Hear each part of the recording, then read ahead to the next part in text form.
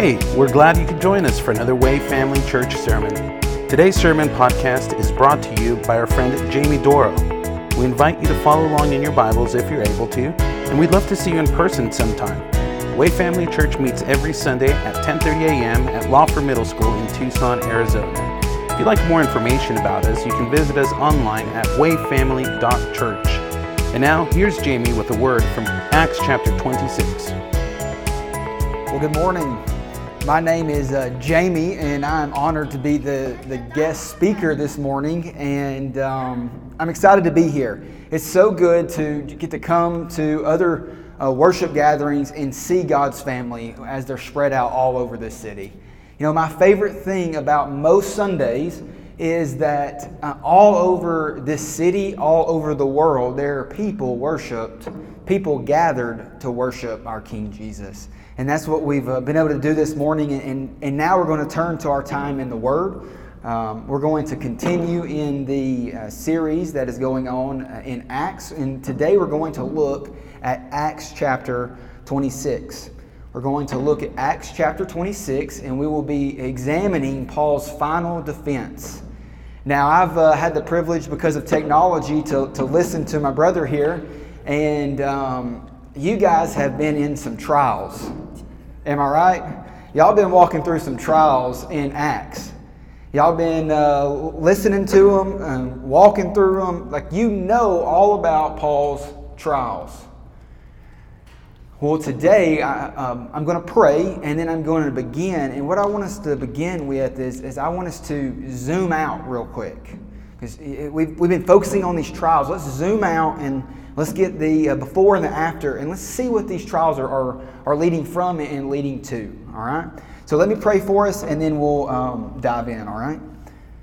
God, I just thank you so much for your word and just who you are. Jesus, your name is powerful. Your name is great. Lord, I just ask this morning that you give me your grace, that you give me your power. Speak through me. And Lord, this is about you. This is not about the words that I have prepared. God, it is about your word, eternal word that we call the Bible, touching the lives of each one of us. And that's what I ask today. In Jesus' name, amen. So before we dive into Acts chapter 26, let's look at point number 1, Paul's destination. Paul's destination. So Paul's been in all of these trials, but where is he headed? And we see that in Acts chapter 26, Acts chapter 23, verse 11. The following night, the Lord stood by him and said, "Take courage, for as you have testified to the fact about me in Jerusalem, so you must testify in Rome." That was in chapter 23. Now let's read in chapter 27 what it says. It says this: "For this very night there stood before me an angel of God, to whom I belong and whom I worship. And he said to me, 'Do not be afraid, Paul. You must stand before Caesar.'" So where is Paul headed? It's clear to see that Paul is headed to Rome. History tells us that Rome was Paul's final destination. We've all seen the movies. Don't think about that. I shouldn't have said that. But Paul went to Rome, and that was his last stop on the journey of life. As we've seen over the course of you guys have seen over the course of the last few weeks, is you've got to witness the last few stops on Paul's journey to Rome. See, just like Paul, we all are on a journey, and we all make many different stops. Like, your family is fixing to go to a new stop on your journey. My wife and I, we're actually fixing to go to a new stop on our journey. So what we need to understand to really get what Paul is doing and why this is happening is we need to understand that Paul must go to Rome. Paul must go to Rome because when we look at these trials, they sometimes don't make sense because we know that Paul was innocent. It doesn't. Why are they still holding him? He should be set free, but he's not because God told him, you have to go to Rome. And you can think through that in whichever way you want, but that's what God's plan was, and Paul was obedient. He appealed to Caesar. So today, let's dive into Acts chapter 26, and let's look at one of these last stops on Paul's journey to Rome. Acts chapter 26. So Agrippa said to Paul, "You have permission to speak for yourself." Then Paul stretched out his hand and made his defense. "I consider myself fortunate that it is before you, King Agrippa, that I am going to make my defense today against all the accused of the Jews, especially because you are familiar with the customs and controversies of the Jews. Therefore, I beg you to listen to me patiently. My manner of life from my youth, spent from the beginning among my own nation and in Jerusalem, is known by all the Jews. They have known for a long time, if they are willing to testify, that according to the strictest party of our religion, I have lived as a Pharisee. And now I stand here on trial because of my hope in the promise made by God to our fathers, to which our 12 tribes hope to attain as they earnestly worship night and day. And for this hope I am being accused by the Jews, O King. Why is it thought incredible by any of you that God raises the dead? I myself am convinced of this. I ought to do many things in opposing the name of Jesus Christ of Nazareth, and I did so in Jerusalem. I not only locked up many of the saints in prison after receiving authority from the chief priests, but when they were put to death, I cast my vote against them. And I punished them often in the synagogues and tried to make them blaspheme. In my rage and fury against them, I persecuted them even to foreign cities. In this connection, I journeyed to Damascus. With the authority and commission of the chief priest, at midday, O King, I saw on the way a light from heaven, brighter than any sun that shone around me and those who journeyed with me. And when we had fallen to the ground, I heard a voice say to me in a Hebrew language, "Saul, Saul, why are you persecuting me? It is hard to kick against the goads." And I said, "Who are you, Lord?" And the Lord said, "I am Jesus, whom you are persecuting. But rise and stand upon your feet, for I have appeared to you for this purpose, to appoint you as a servant and witness to the things in which you have seen in me, and to those in which I will appear to you, delivering you from your people and from the Gentiles to whom I am sending you, to open their eyes so that they may turn from darkness to light and from the power of Satan to God, that they may receive forgiveness of sins and a place among those who are sanctified by faith in me. Therefore, O King Agrippa, I was not disobedient to this heavenly vision, but declared first to those in Damascus, then in Jerusalem, and throughout all the regions of Judea, and also to the Gentiles, that they should repent and turn to God, performing deeds in keeping with their repentance. For this reason, the Jews seized me in the temple and tried to kill me. To this day, I've had the help that comes from God, and so I stand here testifying both to small and to great, saying nothing but what the prophets and Moses said would come to pass, that the Christ must suffer, and that by being the first to rise from the dead, he would proclaim light both to our people and to the Gentiles. And as he was saying these things in his defense, Festus said with a loud voice, "Paul, you are out of your mind. Your great learning is driving you out of your mind." But Paul said, "I am not out of my mind, most excellent Festus, but I am speaking true and rational words. For the king knows these things, and to him I speak boldly. For I am persuaded that none of these things has escaped his notice. For what has been done has not been done in a corner. King Agrippa, do you believe the prophets? I know you believe." And Agrippa said to Paul, "In a short time would you persuade me to be a Christian?" And Paul said, "Whether short or long, I would to God that not only you, but also all who hear me this day might become such as I am, except for these chains." Then the king rose, and the governor and Bernice, and those who were sitting with them. And when they had withdrawn, they said to one another, "This man is doing nothing to deserve death or imprisonment." And Agrippa said to Festus, "This man could have been set free if he had not appealed to Caesar." Paul could have been set free, but remember, Paul's destination was Rome. Paul knew that because God told him. Therefore, Paul had to go to Rome. So he appealed to Caesar. So Acts chapter 26 is a long chapter. There's a lot of meat here, but And your pastor did a great job setting it up last week. I didn't even know who King Agrippa was until after I listened to your sermon. And so thank you. Anyway, this passage is awesome. And it is the third time that Paul gives what we know as his testimony. One way to think of a testimony is someone's story before they met Jesus, someone's story of how Jesus changed their life, and then their life after they met Jesus. And here we see all of those aspects from the Apostle Paul. We saw how he was raised, how he met Jesus on the road to Damascus, and what he did as he followed Jesus. And so today, what I want us to see is what was Paul's mission. That's point number 2. We're going to begin by looking at Paul's mission. We know his destination. Paul was headed to Rome. What was the mission that drove him to get to Rome? And it begins right there where we see him interact with Jesus in Acts 26:15 through 18. And I said, "Who are you, Lord?" And the Lord said, "I am Jesus whom you are persecuting.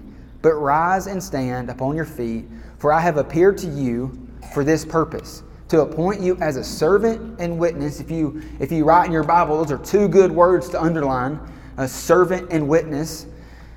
I have appointed you as a servant and a witness to these things in which you have seen me, and to those which I will appear to you, delivering you from your people and from the Gentiles whom I am sending you, to open their eyes so that they may turn from darkness to light and from the power of Satan to God, that they may receive forgiveness of sins and a place among those who are sanctified by faith.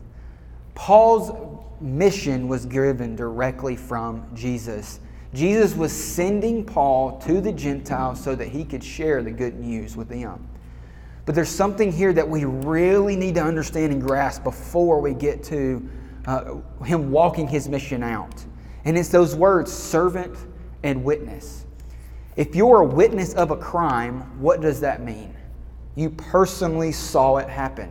Your life interacted with this crime, and so now you are a witness to the events that happened. And if you're a servant, what does that mean? It means you have a master. So Paul was first and foremost called to be a witness and a servant of Jesus. This is best understood and best explained by looking at the other apostles, the 11 that didn't betray Jesus. And we find that in Mark 3:13 through 15. Look with me as I read. "And he went up on the mountain," that he is Jesus, "and he called to him those whom he desired, and they came to him.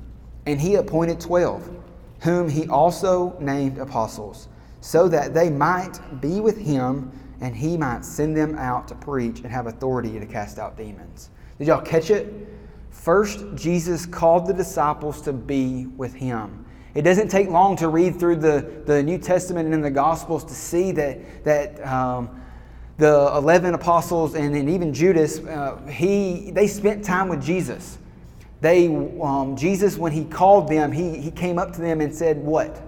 Follow me. He said, you come follow me and I'll show you how to live your life. It's easy to see and to understand that the 11 apostles, not including Paul, it's easy to know that they were with Jesus. We have it recorded. So they're witnesses easily of Jesus because they lived years with him. But what about Paul? How was Paul a witness of Jesus? I'm glad you asked. That leads us to point number 3, Paul's inspiration. Paul's inspiration. His inspiration was obviously Jesus. We can cover that. But how did Paul know Jesus so well to be a witness of all the things that he had done and to be a servant? The servant part's easy. I mean, if Jesus met you on a road to Damascus and blinded you, it's easy to lay down, I'm yours. But what was he a witness of? And this is super important for us to catch, and it's found in verses 4 and 5 of Acts chapter 26. It says this, my manner of life, this is Paul talking about himself, my manner of life from my youth, spent from the beginning among my own nation and in Jerusalem, is known by all the Jews. They have known for a long time, if they are willing to testify, that according to the strictest party of our religion, I lived as a Pharisee. Now, I know you're thinking, I thought a Pharisee was bad. Well, it is in a sense, but let's dive into this and see what this did for Paul. You see, Paul learned about Jesus before he was ever a Christian. Because the Pharisee, guess what they knew and guess what they did? They took time and time and time and they studied the Word of God. They knew the Old Testament frontwards and backwards and could probably memorize it, had probably memorized it. And Paul in Philippians, he says that I was actually the greatest Pharisee. Like, I was better than everybody else. So we know that Paul knew the Old Testament. And then in Luke, so I'm fixing to say some verses that I'm not going to actually read. I encourage you to write them down and go check them after the fact. In Luke chapter 24, verse 27, Jesus is also again walking on a road with some disciples, and they didn't understand what he was talking about. And so he takes the time to go through the Old Testament. He calls it the law and the prophets. And he explains that, hey, these things are talking about me. So Jesus himself explains to us that the Old Testament points to me. You can find me in the Old Testament. But all the Pharisees knew the Old Testament, and so many of the Pharisees didn't find Jesus. What was the deciding factor? We learn that in John chapter 14 and John chapter 16. And these verses tell us, the first part in 14 is talking about Jesus and his disciples. Jesus tells his disciples that the Holy Spirit, when you receive the Holy Spirit, will cause you to remember all that I have done and all that I have taught you. And then the next verse says that the Holy Spirit leads us into truth. And then we know in 1 Corinthians that only the Holy Spirit knows the mind of God. So Paul, once Ananias came and prayed for him and he went and wiped his mud out of his eyes, he received the Holy Spirit. So what did the Holy Spirit do? The Holy Spirit bore witness inside Paul so that he could bring to memory all that he had learned, so much that he had learned that Festus calls him crazy. He says, you're out of your mind because you've learned so much. He learned all of this, and then that's why Paul wrote almost half of the New Testament. Because he was the man that God needed. He knew the Old Testament. And I don't know if you've ever read Paul, but he quotes the Old Testament a lot. and that was his inspiration. The Holy Spirit helped him know his Word. And he wrote the Word. But it doesn't stop there. Paul actually was taught by Jesus. Galatians chapter 1, verses 11 and 12 says this. For I would have you know, brothers, that the gospel that I preach to you is not man's gospel. For I did not receive it from any man, nor was I taught it, but I received it from a revelation from Jesus Christ. The gospel that Paul preached, he learned it directly from Jesus. Now there's debate when this happened, but all that matters is it did happen. And what's important to get at this point is Paul took this gospel very, very seriously. In Galatians, I don't have the verses up there, but just a few verses before in 8 and 9, he says 2 times that if anyone, an angel, another apostle, even me, myself, and I, come to you and preach a different gospel that I preach to you, let them be condemned, cut off from Jesus. Those are harsh words. This gospel is important, and that leads me to my next point, Paul's declaration. Paul's declaration. Look with me at Acts chapter 26, verses 19 through 23. Therefore, O king, I was not disobedient to the heavenly vision, but declared first to those in Damascus, then to Jerusalem, and throughout all the regions of Judea, and also to the Gentiles, that they should repent and turn to God, performing deeds in keeping with their repentance. For this reason the Jews seized me in the temple, and they tried to kill me. To this day I have had the help that comes from God, and so I stand here testifying both to small and to great, saying nothing but what the prophets and Moses said would come to pass. You get it? The prophets and Moses? Where did he learn it? He learned it in the Old Testament. Verse 23, that the Christ must suffer, and that by being raised from the dead, he would proclaim light both to our people and to the Gentiles. Paul preached the gospel.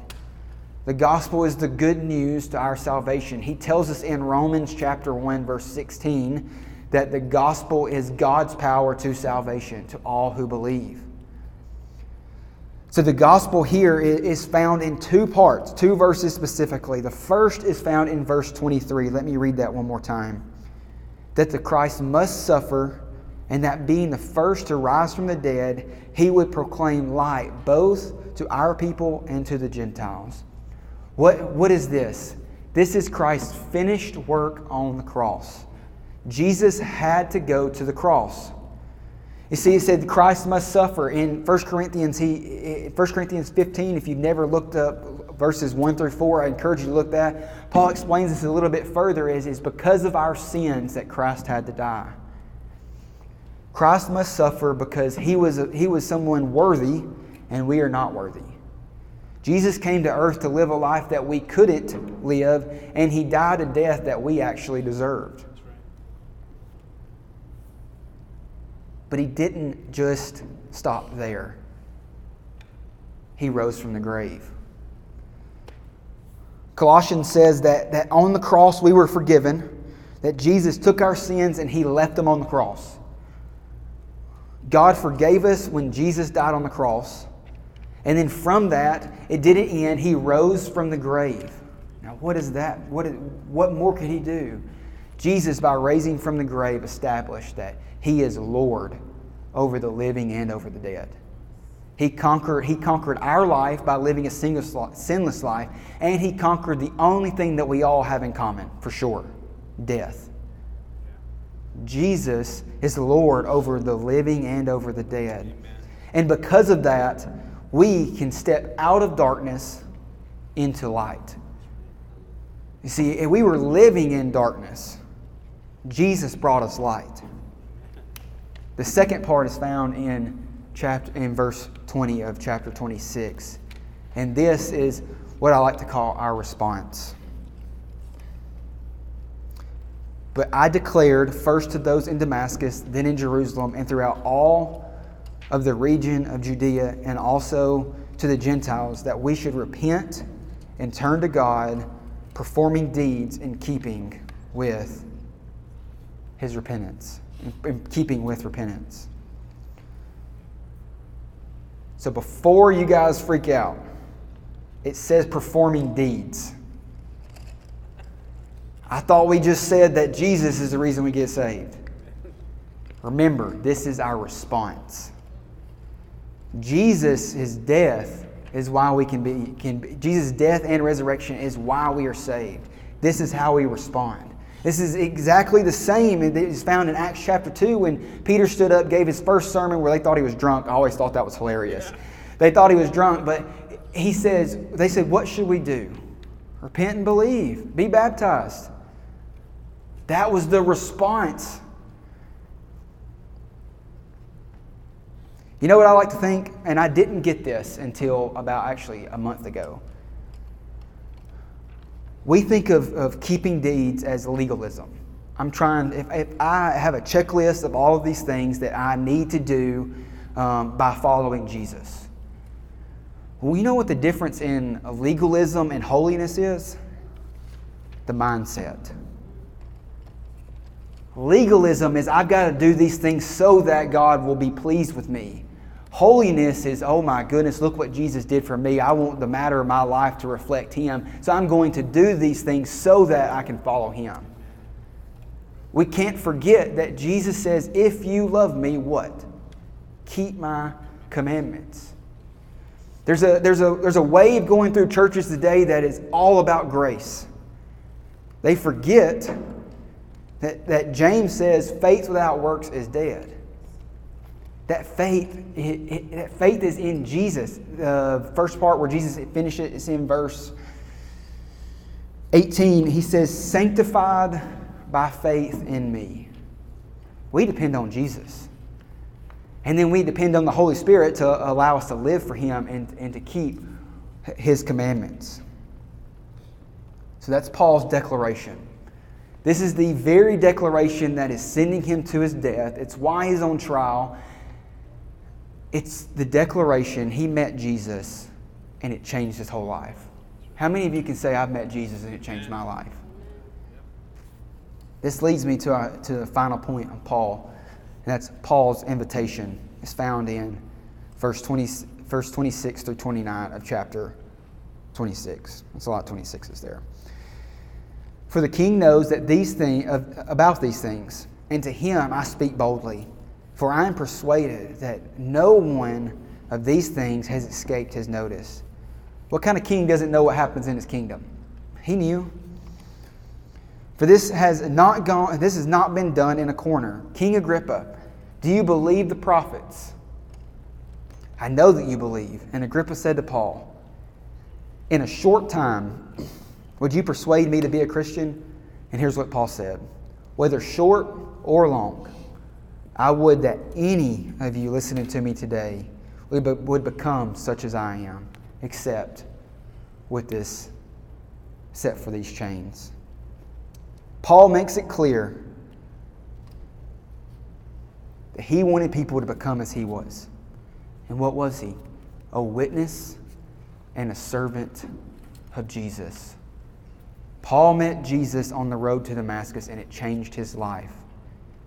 He wanted everyone else to, when they met Jesus, to submit to Him as Lord. See, that's the beautiful thing about Jesus. Sometimes we miss this. We forget the aspect that Jesus is Lord. We're like, hey, elect Jesus. Like, hey, ask Him to come into your heart. That's all good stuff, but where is I met Jesus. He's the Lord, and now my life is His. That's what following Jesus looks like. So now I know you're wondering, you've told me a lot about Paul. How does this apply to me? And we're closing out here. How does this apply to me? Well, let's begin with your destination.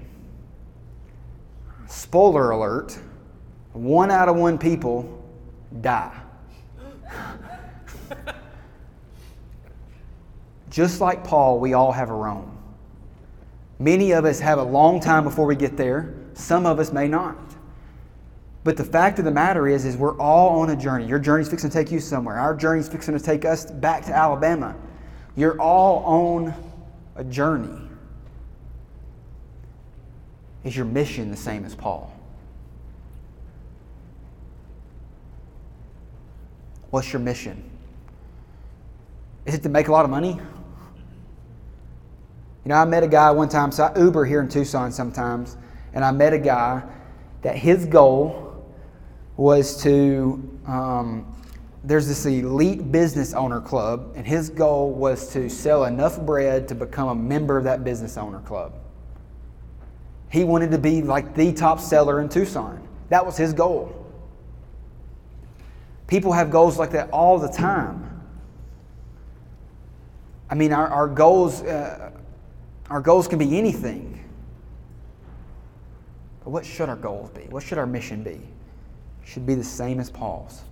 To be a witness and a servant of Jesus. It is, Jesus, I see you, I know you, and I'm going to serve you wherever you lead me. You know where your biggest opportunity to live this mission out is? It's not here. It's where you work, where you live, and where you play. We see that in Paul's life, he had many stops on his journey. We see his eagerness to live out his mission.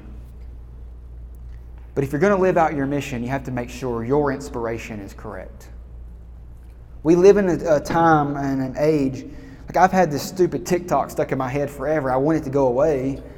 Like we live in a time where we're just inundated with stuff. Like here, we have people who their jobs are called influencers now. Like their whole job is to get you to get something. Where is your inspiration coming from? Paul knew his word. He wrote the word. That's cool. But he knew it. You know why it was so important for him to know it? Because he understood that here on earth, the greatest reflection that we get of who our Savior is right here. John says that the Word became flesh and dwelt among us.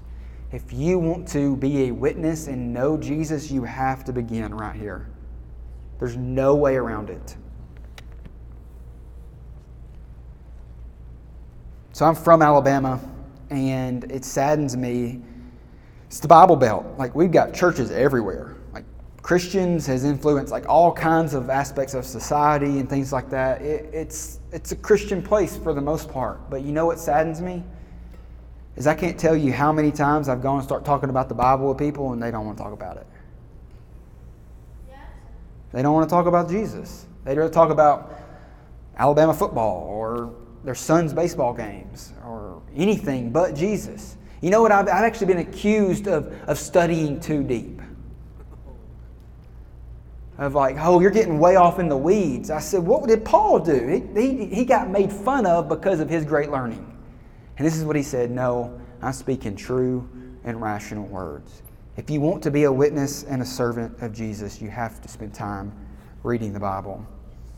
But that leads to the next thing, and that is your declaration. If you are listening to Jesus, then you will be speaking about Jesus. If you don't write down any other verse that I tell you today, write this one down. 2 Corinthians 4:13 through 15. And after I'm finished, I encourage you to go read it. This is what it says. We believe, so we speak. We believe, so we speak, with some other words. What does that mean? Well, our life is focused on believing in Jesus and who he said He was, what He did, and how He can impact our lives. So we get the believing part, but Paul makes it clear that we believe so that we speak. And then the verses following says grace extends to more and more people. In other words, you can't be a silent Christian. You better check your inspiration. If you're a silent Christian, you're not getting the inspiration that I'm getting. The Bible makes it clear that we speak on behalf of God. That's what ambassadors do, right? An ambassador goes to England for the United States, and what do? They speak on behalf of God.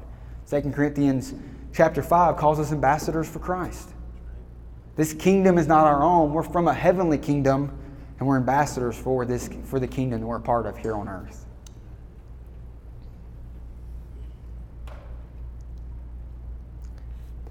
And I end with this, our invitation. So we all have an invitation. When we come face to face with Jesus, He's inviting us to do something. He's inviting us to follow Him. He's inviting us to understand the Word. Jesus is inviting us today. And today the invitation is simple. Follow Jesus. He is Lord over life and death.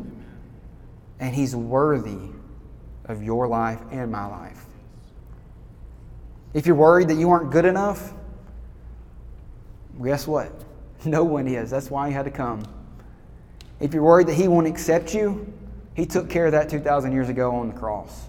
I mean, look at Paul. He went from killing Christians to now he's going on his way to Rome to die as one. No one's too far from Jesus. He can't help you. No one's too far from Jesus that He can't help you. Jesus can help everybody. So like Paul, stop kicking against the goads. And today, if you're a Jesus follower, I pray that something that I've said, it will encourage you, will strengthen you, or will give you something to think about. Because the sermon shouldn't end here. It should go home with you as you begin following Jesus this week. because each day is a new day and we begin following Jesus every day. Let me pray and I'll turn it over, okay? Dear God, thank you so much for your word. God, thank you for our destination being heaven. But while we're here on earth, let us be faithful to your mission. Let you be our inspiration. God, let us make declaration of you and invite people to follow you. Have your way. In Jesus' name, amen.